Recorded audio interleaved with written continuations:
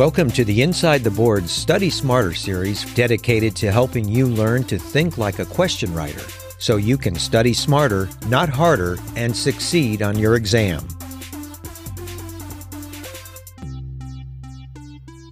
All right, today it's part 2.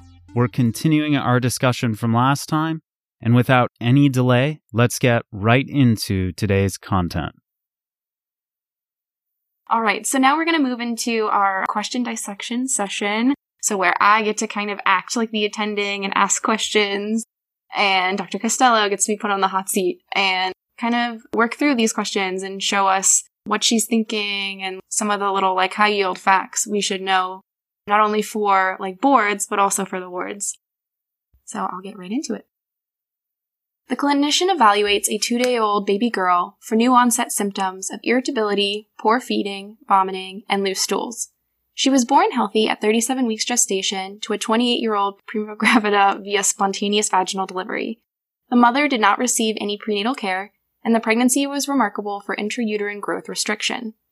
Physical examination reveals a small for age, tremulous, tachypnic, and diaphoretic neonate with a high-pitched cry.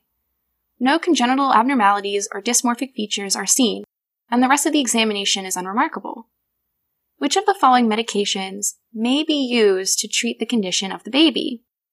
Is it A, morphine, B, naloxone, C, naltrexone, or D, heroin?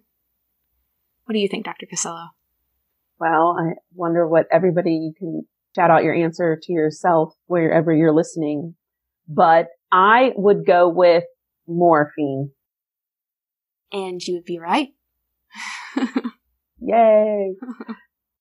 Does everyone do that right? I mean, when you see the answer, you get it right. I mean, everyone, is that just me? You get that internal, I think it's that dopamine surge where you're like, yay, it's right. Yeah, oh no, it definitely happens. I think it's it's probably one of the reasons people are medical students. You just like getting answers right.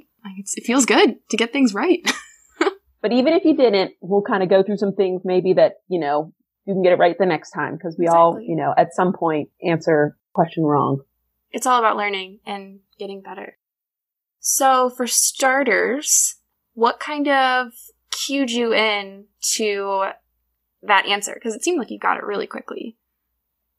Well, I think, whenever I'm kind of looking at a question, you're trying to think, obviously I think it's always good. I like to kind of, what's going to be the final question that they're asking for. So, in this, you got to be thinking, well, what condition does this baby have? And then, what are the typical treatments? So it's kind of that second level question. So not only do you got to recognize what, is the underlying disease process, but then also how do you treat it? So in this STEM, really the baby is most likely suffering from neonatal abstinence syndrome due to withdrawal of opioids. So I think that, in my state where I practice, West Virginia, we see a lot of this because we have a high use of opioids in our state.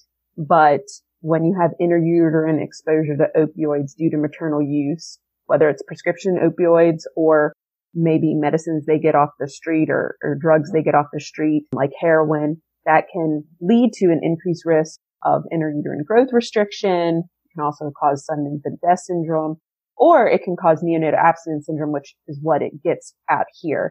So neonatal abstinence syndrome usually presents within about 2 days after birth for notably heroin withdrawal, but it can differ depending upon whatever substance the patient was exposed to. And in my state, unfortunately we can see the baby being exposed to multiple substances.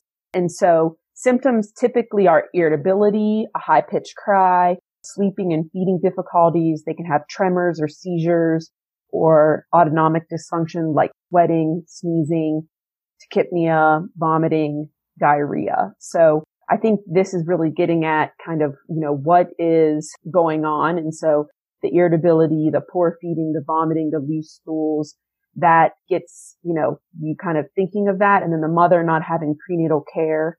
And then they do tell you that there's intrauterine growth restriction. So I think that, paired with them, what you find on physical exam, that you're thinking of neonatal abstinence syndrome. Mm-hmm. And I really wanted to say as a side note, when you see this in person in the NICU, like you won't ever forget it. You won't ever forget this question stem because it is like heart-wrenchingly sad to see it. Yeah, or even in like the newborn nursery at our institution, like we drug screen all of our pregnant moms. And so sometimes we'll be cued in, you know, if the mother if perhaps the mother doesn't give it in the history, then, you know, we can keep our eye out for it and we monitor those babies for a longer period of time. And certainly, yeah, when you go into a NICU and you have multiple babies because they're potentially getting treated with morphine, which we can talk about what the primary treatment of it is, you know, before that, or even as they're going through that withdrawal type syndrome, it's impactful and it will stick with you from a clinical experience perspective. So we have an infant, we have a baby that is obviously, unfortunately, withdrawing from an opioid exposure. What do you do? Like, what's the kind of the progression from, okay, I recognize this, how do I make it better?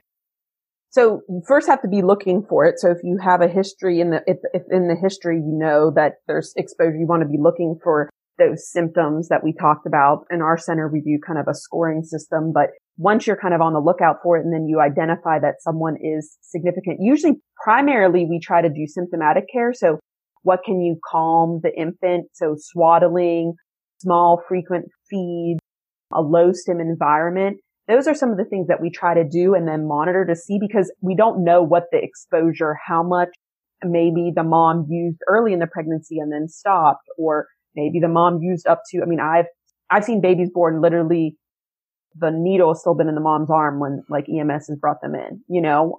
So you're talking about kind of right up to delivery.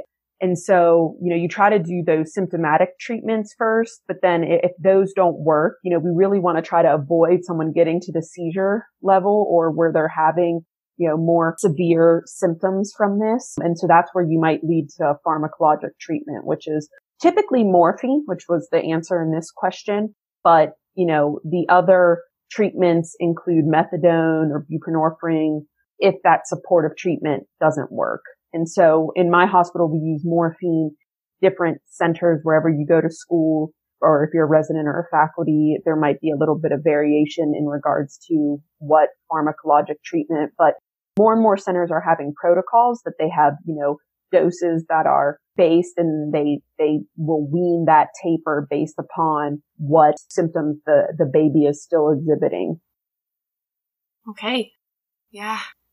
And then I think one other thing, this might not show up on a test, but if morphine isn't an option, or, you know, we talked about that low stim environment, you know, when you dose morphine, it is a short acting opioid. And so you actually have to dose it every, 3 to 4 hours. And so that's kind of like the opposite of a low stim environment. So if morphine is not an option, they might be going for methadone, because that's only dosed like twice a day, I believe. And so the con of that is you can't titrate the dose, right? Right. Yeah. So it's a lot harder because the methadone is longer acting. So you can't make those changes as frequently to hopefully, you know, get the baby off of the medication. So again, every center does it a little bit differently in what they choose. But in this question, the other, you know, stems are not right. I mean, heroin, which is one of the drugs. I mean, morphine could be an abuse drug as well, but, you know, heroin is not a drug that we give in the inpatient setting. And then naloxone and naltrexone, those are more what you would use to either stop, you know, naltrexone for cessation of opioid use, or naloxone, you know, to treat opioid intoxication. So that's why those aren't the right choices when you're working through that. If perhaps you're a little bit stumbled, you kind of go and say, oh, what are these other medicines used for? Right. We definitely wouldn't want to give this little baby naloxone, or we'd make everything worse. So correct. But yeah, it's interesting because you're like, oh my gosh, I actually have to like give this little tiny infant morphine. Like I need to give them opioids, but that's really the treatment in this case. It is. Yeah. And since we talked about advocacy, I think it's very important. You're not going to get tested on this, but we advocate a lot about neonatal abstinence syndrome in West Virginia because we have a high amount of opioid addiction. You know, we have many people who suffer from substance use disorder. And so when I'm talking about advocacy for this, it's really important that we get the terminology right. One of my big pet peeves is when literally I'll see it on headlines where it's like, baby born addicted to opioids. Babies are not born addicted. They should not be called addicted babies. They are, and Amy did this very smoothly. She talked about like this baby who was exposed, because that's really what's happening. They're exposed and they're withdrawing from that dependence. But addiction, remember, and Amy could probably go into this more because she's interested in psychiatry. Addiction is more of a, you have to have that drive to want to continue to go back to have this. And it's more of a psychiatric condition where these babies are not born addicted. They are exposed. And I think that's really important because unfortunately addiction, it shouldn't, but it does have a little bit of a stereotype around it. And when we're coming to advocacy in the pediatric world, we talk about substance exposed or, if you wanted to say opioid exposed instead of that addicted. And I think that's a really important distinction. So I do this all the time. I mentioned my mentor earlier, like he messages me all the time about like, what's the right way to call this? I want to refer to it properly to make sure that you truly understand the significance of the issue. So that's a little advocacy twist on that question. That's why I have you here. And that just shows you that like language and your use of that language is very important. And it's good to learn these things now. So, Dr. Costello, I'm going to move on to the next question. Hope you're ready. A 9-month-old infant is brought in for a routine checkup. His parents state that he can pull up to stand and can cruise around the house with support. He said his first word, mama, 2 weeks ago, and since then has started saying mama 4 to 5 times a day. He can hold his feeder cup and drink milk independently. The parents also state that he smiles socially. However, he does not play patty cake. He knows how to wave goodbye. He likes to enjoy looking around and fancies bright lights around him. What is the most appropriate next step in the management of this child? Is it A, reassure and routine follow-up, B, perform screening for autism, C, perform audiological examination, or D, check gross motor muscle function? So what do you think the answer is? Well, I'll give all the listeners out there some time to think what they are thinking of it too. But I'm going to go with reassure and have routine follow-up. Ding, ding, ding, ding. Correct.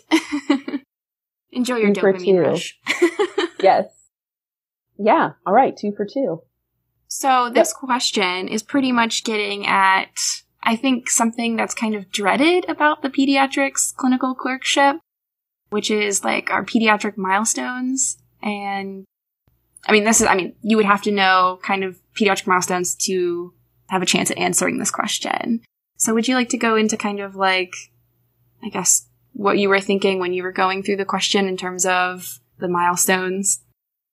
Yeah, I definitely think this is bread and butter peds, right? So peds, whether there's a peds question, they love to ask about developmental milestones. If there's any pediatric or med peds residents out there, or triple board residents, or even child psych residents out there, you're going to be tested on the developmental milestones. I personally don't have any children yet, but my colleagues who have had children, they say it somehow gets easier because you then learn these milestones as, your child is going through them, or maybe if you're around a younger person. But however you're going to remember them, it's very important, that you touch on, and understand what the developmental milestones are. So first thing is, what's the age of, and I think it's sometimes easier to know, okay, at what age should they be doing a certain milestone? Because everybody has a little bit of, they kind of, I'm not thinking of a good metaphor, but everyone kind of catches up. There might be a little bit of delay, a little bit that's acceptable, but then we start to worry about in pediatrics, like when is it too long of a delay? That's what we're really trying to get out for intervention, right? So we want to be able to identify significant developmental delay, because we know that early intervention to try to help them catch back up is going to be really important. Or maybe we need to look for a reason why they're delayed. And so sometimes developmental milestones may show up when they're trying to get you to, make a diagnosis of another condition that might have a developmental delay.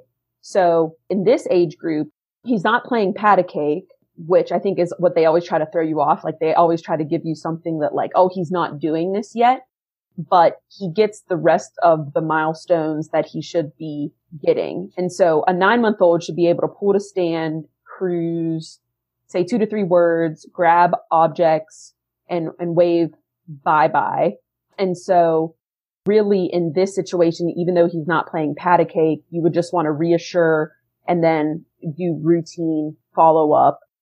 That would be the next best step in this. And so, yeah, I think there's different ways to do it. Like I've made flashcards before, doing a table or something that can kind of help you with these developmental milestones that you're going to remember, kind of what are the key points at the different stages of, and you know, it can be challenging, right? Because there's milestones in different, like fine motor, gross motor, speech. So it can be challenging. So I definitely get that this is probably one of the things that, you know, or it's what leads people to do pediatrics, because there are developmental and behavioral pediatricians where like this is their thing. They are, you know, all about the development and the milestones.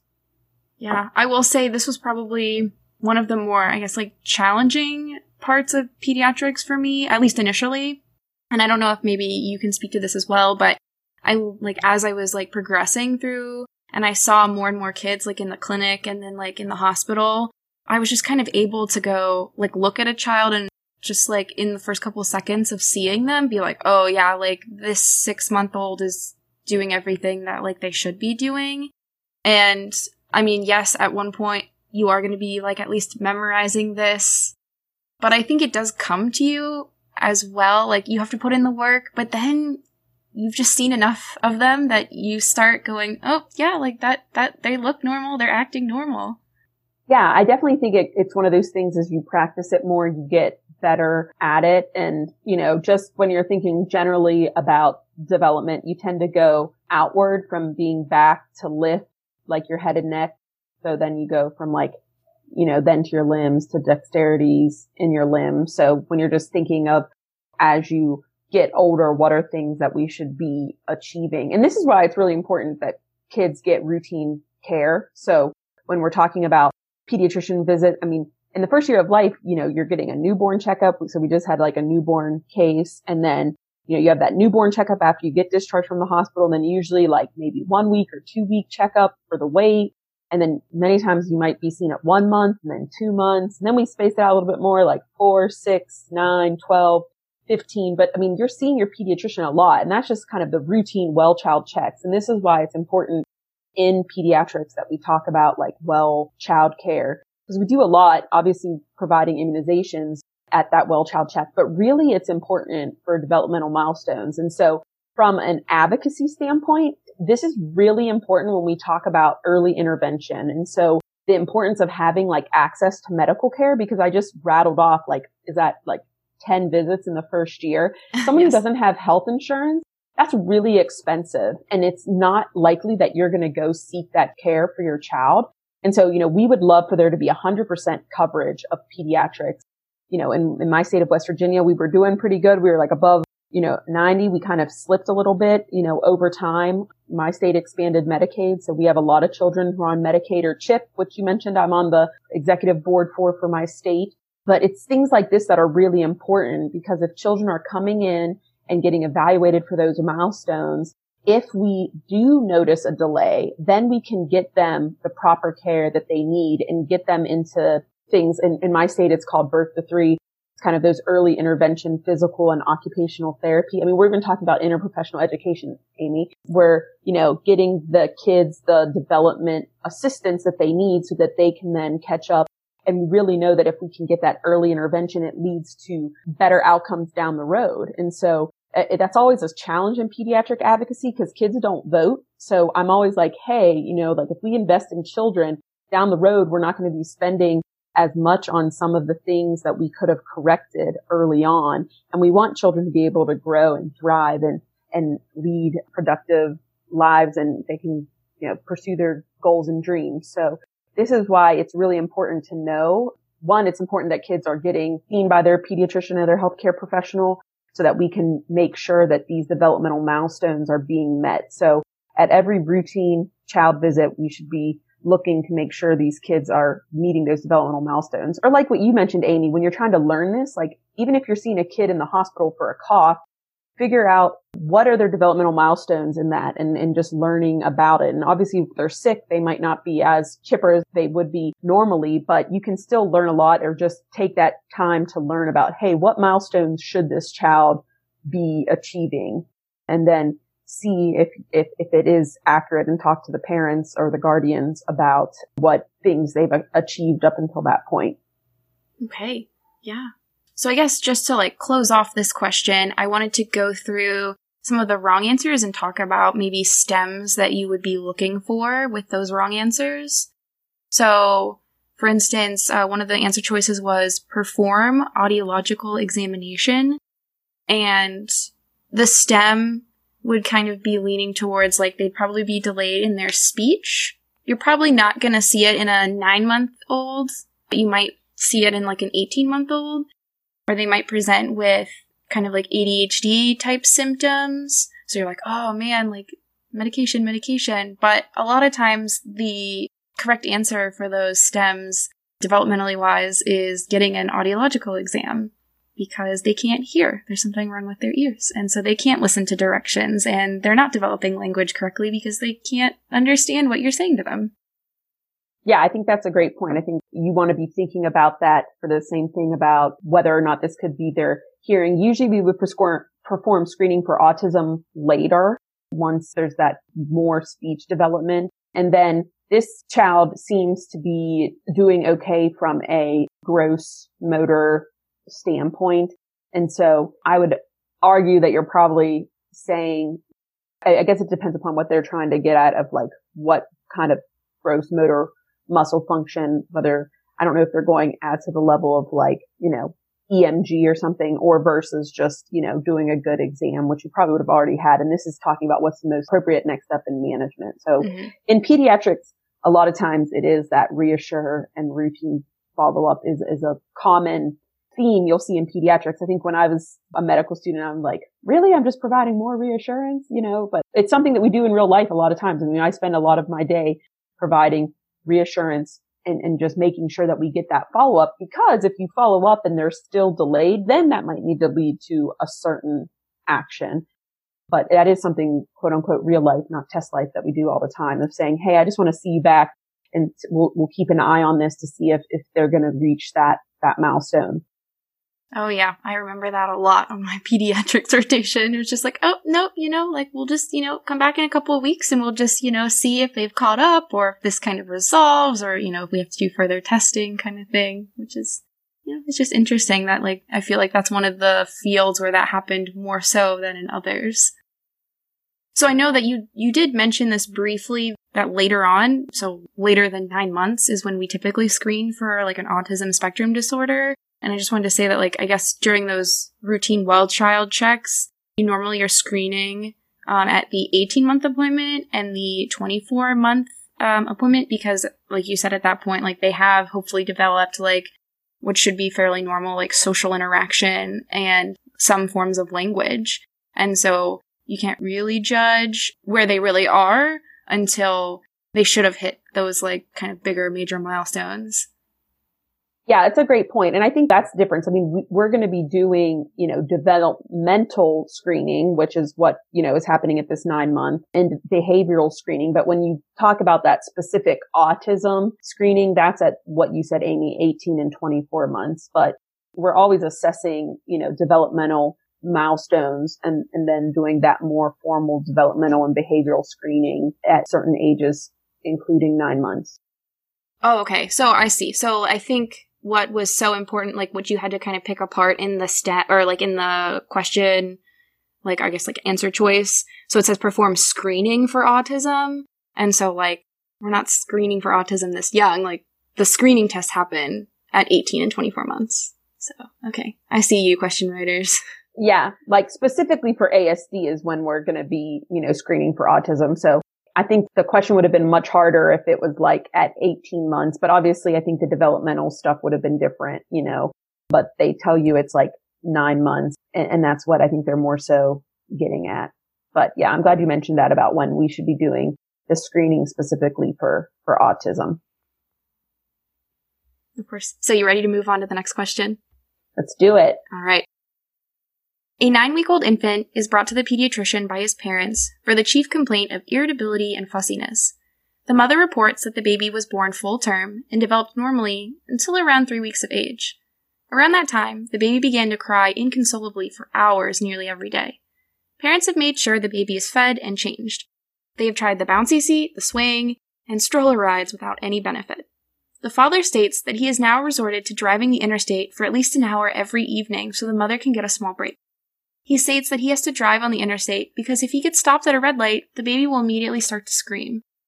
After reviewing the normal growth charts and completing a thorough physical exam, which is unremarkable, what recommendations can be given to the parents?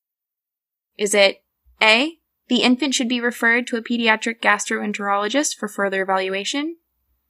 B, the infant can be monitored closely without intervention? C, they should take the infant to the emergency department for a septic workup? Or D, they should try giving the infant herbal calming tea after every other feed? What do you think the answer is, Dr. Costello? Let's see here. I'm going to go with the infant can be monitored closely without any intervention. So I'm not going to refer them to Peds GI or send to the ED for a septic workup. Definitely not thinking that the herbal calming tea is going to be something. So I think this is another example of that. We're going to kind of monitor the infant closely.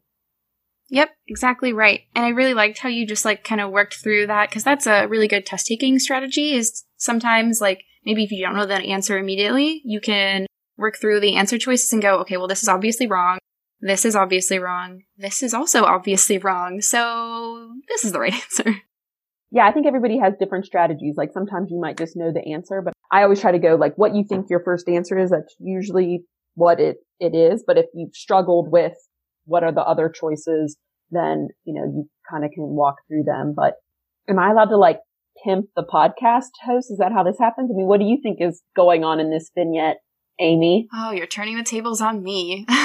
So I actually had this as an infant, and my parents have regaled me with this. Actually, this vignette is very similar to the horror stories, I'm air quoting this, that my parents had when I was an infant. So this baby has colic. One thing I did want to point out about the stem specifically was, so the baby is crying at these red lights, but calming with kind of that constantly moving car.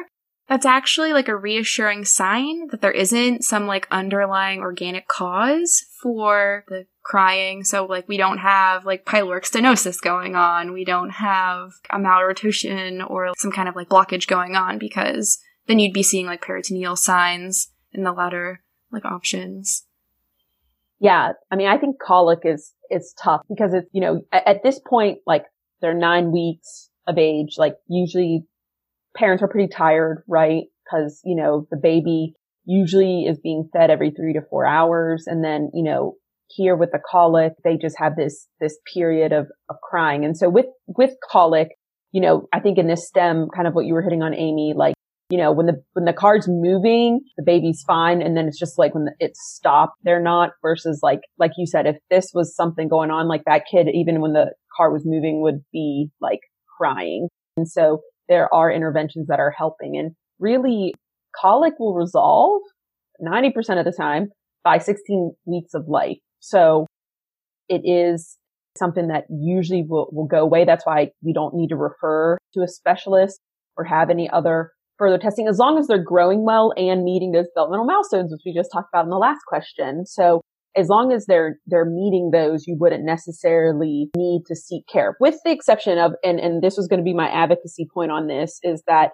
child abuse is, I think that's a big deterrent for people to go into pediatrics, because it's hard for them to handle a child being abused. And certainly it's tough. I will say in my career, I think the child abuse cases are the ones that stick with you. They're the ones that, you go home and you're definitely you're bummed.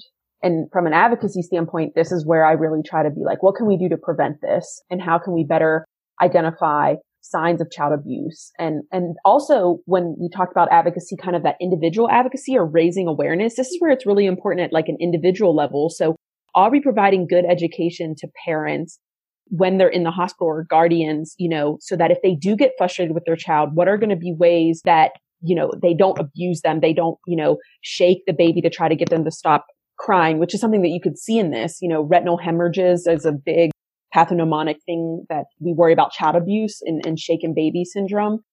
And so if there was a concern for child abuse, you could potentially see like the retinal hemorrhages, the tearing, like a subdural hematoma. So those tearing of the bridging veins, fractures, particularly in someone who's non-ambulatory. So a 9-week-old is not going to be walking. So if they have a fracture, how did they get that? Bruises, particularly of different stages, or failure to thrive or poor weight gain, or if they don't seek medical care. So this is kind of one of those areas that you can do kind of individual advocacy and then also community advocacy and just making awareness about, how do we prevent child abuse and how do we prevent that and making sure that there's resources available to the family so that, we can protect the child. And, again, it's tough on the entire team when you see a child who's been impacted by child abuse or neglect. But this is where, if you're an advocate and whether you're in the outpatient setting and you can be doing that anticipatory guidance education or before they even leave the hospital, making sure we get some of that education, you're advocating for that child and to keep them in a safe environment. Right. So I guess what I'm taking from all of that is, first of all, colic is this condition that you reassure most of the time about, but then you also have to check in with the parents and remind them or counsel them and say, you're right, you're not doing anything wrong. Like your baby just has this thing and it is most likely going to resolve. But right now it's really frustrating and you're really sleep deprived. And this STEM was like a classic setup for what could have eventually turned into a child abuse question. But luckily, actually, they mentioned in the STEM that dad was actually taking the baby in the car for an hour so that mom could maybe get some shut-eye or, just decompress and relax for a little bit. So they were actually doing those healthy preventative coping mechanisms that you might, mention if you are counseling a family and they've never had an infant before and they don't know that, this is something that could be happening. They could have a baby with colic. Right. Absolutely. And I think it's also important. We didn't talk really about the herbal tea one, but I kind of said in the beginning when I was going through my process of why not. I mean, herbal tea is not going to be an appropriate recommendation for, an infant. This is a 9-week-old. Herbs or herbal supplements are not regulated kind of by the FDA. So we don't have, it's not reliable of what we know the herbal doses. And in infants, notably, if you're giving water or tea, you can cause electrolyte imbalances, notably hyponatremia. You can also impact their weight gain because you're giving them water or tea, which it doesn't have calories. And so when you're talking about a 9-week-old, breastfed is the best fed. But, if they're on a formula fed infant as well, they should be getting, breast milk or formula at this age. And, herbal tea would definitely not be appropriate for this infant. I like that nice little advocacy there, but a fed baby is a happy mom, is a happy pediatrician. So yes, since you shared a story, my mom has a rheumatoid arthritis, so she was on methotrexate, so she could not breastfed. So I was not breastfed. So I'm really happy that, fed is best. But, from an advocacy standpoint, breast milk is the best milk, but there are situations in which, you have to provide other forms of nutrition, but certainly advocate for breastfeeding for those who are able to do it. Yeah, absolutely. But then we have to remember to tell them to take vitamin D, right? Because breast milk doesn't really have that naturally. We have to supplement. Yeah, I think, we got to make sure that we're doing, again, different education. We do a lot of education and anticipatory guidance in pediatrics. And so making sure we do that depending upon and having those discussions with the family. So you're assessing that development that we've talked a lot about, but also their feeding as well. All right. So let's move on to our final question of the day. A 2-week-old child is brought by his parents to the clinician due to recurrent regurgitation. Birth history is notable for shoulder dystocia and forceps-assisted delivery. During the examination, the clinician observes an absent palmar grasp reflex. Which of the following conditions is most likely to be seen in this child based on the clinical examination findings? Is it A, spastic quadriplegia, B, hydranencephaly, C, megaencephaly, or D, Erb's palsy? What are you thinking on this one, Dr. Costello? So, I am going to go with Erb's palsy. Okay, and you'd be right. So, yay. I got another one right. Okay. Woo. Like I said, celebrate the small things. We got to celebrate. So, but even if you didn't get it right, it's okay. You'll get it right next time. That's why you're listening to this podcast.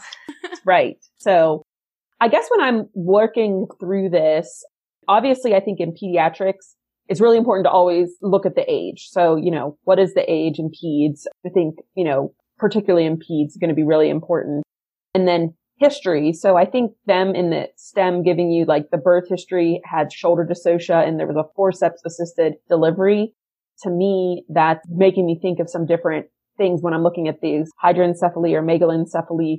You're looking more at the brain size. And so, I think they would have had to give us something, on clinical exam that they found like something with the head circumference. And then it seems like it's just, there's an absent palmar grasp reflex. So that's normal in this age group. So that's why the age is really important. And, that reflex is mediated at the level of the spinal cord. But in Erb's palsy, there's injury to the brachial plexus. So if you're in first year medical school, you're learning about the brachial plexus. And then the fourth years are like, if you're going to go do surgery, you're like, oh, I need to refresh on what the brachial plexus is. But all of us, we should be remembering our anatomy. But, Erb's palsy is that injury to the brachial plexus. So depending upon the extent of the injury, that could impact the grasp reflex and that can be damaged. And then you can have a reduced or absent grasp reflex. And so if you see like asymmetry in that grasp reflex where one side is stronger than the other, that would be something that's also consistent with Erb's palsy. Spastic quadriplegia, so quadra 4, like that's more diffuse. So you would be getting more in the STEM as to, what, if that's spastic quadriplegia. So I think you would be getting a little bit more where this is really the only thing they give us, that it's an absent palmar grasp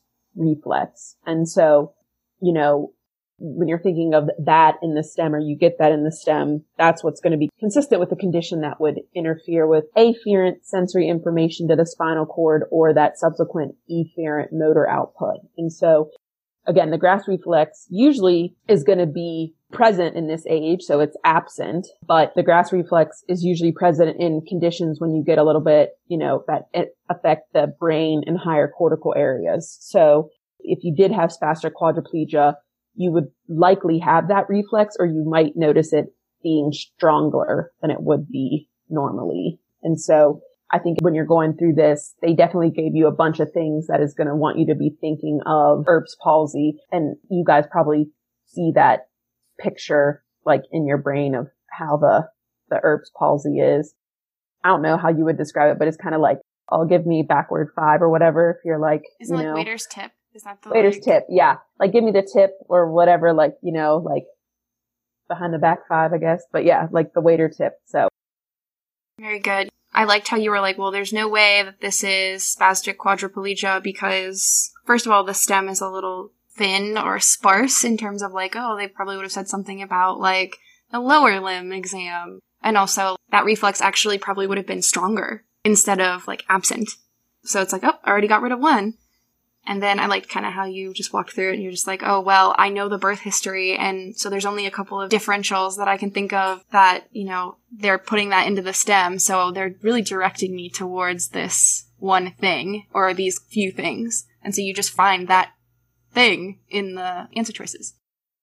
Yeah. And I love this reflex in kids. It's one of my favorite things about being a pediatrician. Like when you go in for a newborn exam and like that baby just like grabs your finger and like they won't let go. It kind of like melts your heart and you're just like, I have one of the best jobs ever. Like I'm getting paid to do this. And so it's just so cute. But obviously in this one, there's no grass-free fed on that. So again, talking about advocacy, I think this is important. This is something that's like recognized when someone's at the clinic, and then you can get them proper intervention. A lot of times it's physical therapy. So I'm a big fan of physical therapy. I tell my physical therapist all the time that she's like the best. She like helped me through a ruptured Achilles. So there's physical therapy that's needed for children of all ages. And so this is something that if you can identify it, and it's something that the history is really important because we should be on the lookout for this. And then you could get them early interventions that they can hopefully regain function of that long term and get the resources for the parent and the child. There we go. One teaching point I guess I wanted to talk about with this question in particular, because recognizing that the palmar grasp and when it's supposed to be there and when it's not supposed to be there is actually like a pretty common question when it comes to boards.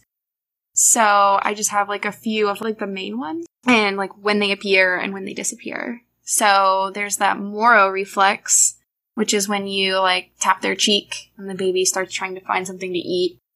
And that's around when they're born. And then it should disappear between 2 to 3 months. So if the reflex is still around a couple, when the child is 6 to 7 months, do you think you'd start being a little concerned, Dr. Costello?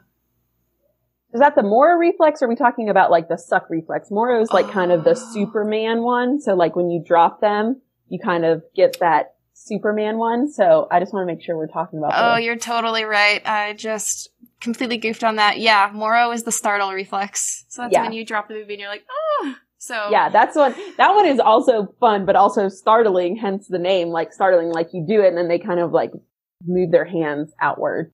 But yeah, the Moro reflex is the one I think you were talking about before would be more like the suck reflex, where if you're touching, then you would like want to get the suck reflex. But the Moro reflex usually should be gone by 5 to 6 months. If it's still there after 5 to 6 months, that's like abnormal. And then also if it's asymmetric at any time, that's, the thing with reflexes, and in this case, they only tell us about one, that there's an absent on the one side, but you can compare it to the other side. So when you're talking about the palmar grasp reflex, that should be there, usually it's gone by 3 to 6 months. And that's where you get that voluntary grabbing. So that's why I said it was so cute with the like involuntary grabbing, because like you can put anything there and they'll like grab for it. Whereas as they get older, they're like, no, I don't want you to touch me. And then you don't get that grasp. Aww. And then let's see, the one other reflex I think comes up sometimes is something called like the tonic neck reflex. Is that the fencing one? I know it as the fencer, if that's... Yeah, I think that's usually like at I think that's like a harder one to get. That's when the head is turned to one side, like you said, that fencer's position, but you really shouldn't be there for beyond a few seconds. But yeah, that's a little bit, but you can see that. But the Moro, I do a bunch. The asymmetric tonic neck reflex, again, that should be gone by 6 months of age. But yeah, that's more of that fencing position one. Okay. So correct me if I'm wrong. So the ones that like clinicians actually use are kind of the Moro and the Palmer? Is that what I'm hearing? Yeah, but I definitely think, you want to kind of look at all of these. And again, if you have any kind of concern, but, you certainly see that asymmetric tonic neck reflex as well. And certainly for boards, you want to kind of know, I think that goes along with development as to like what milestone should they be reaching. You can also then like kind of pair in like what type of reflexes should we be seeing. Okay. Well, I just wanted to say thank you so much for breaking down these questions with me and talking to everyone about advocacy. I really couldn't have done it without you. Well, thanks for having me. It's been a good time. I hope everyone learned something. I always learn. No matter where you're at in your med ed journey, you can always learn. We always have things to learn. So it's always good to refresh as well. But thanks so much for having me, and everyone stay safe and stay well. Thanks so much.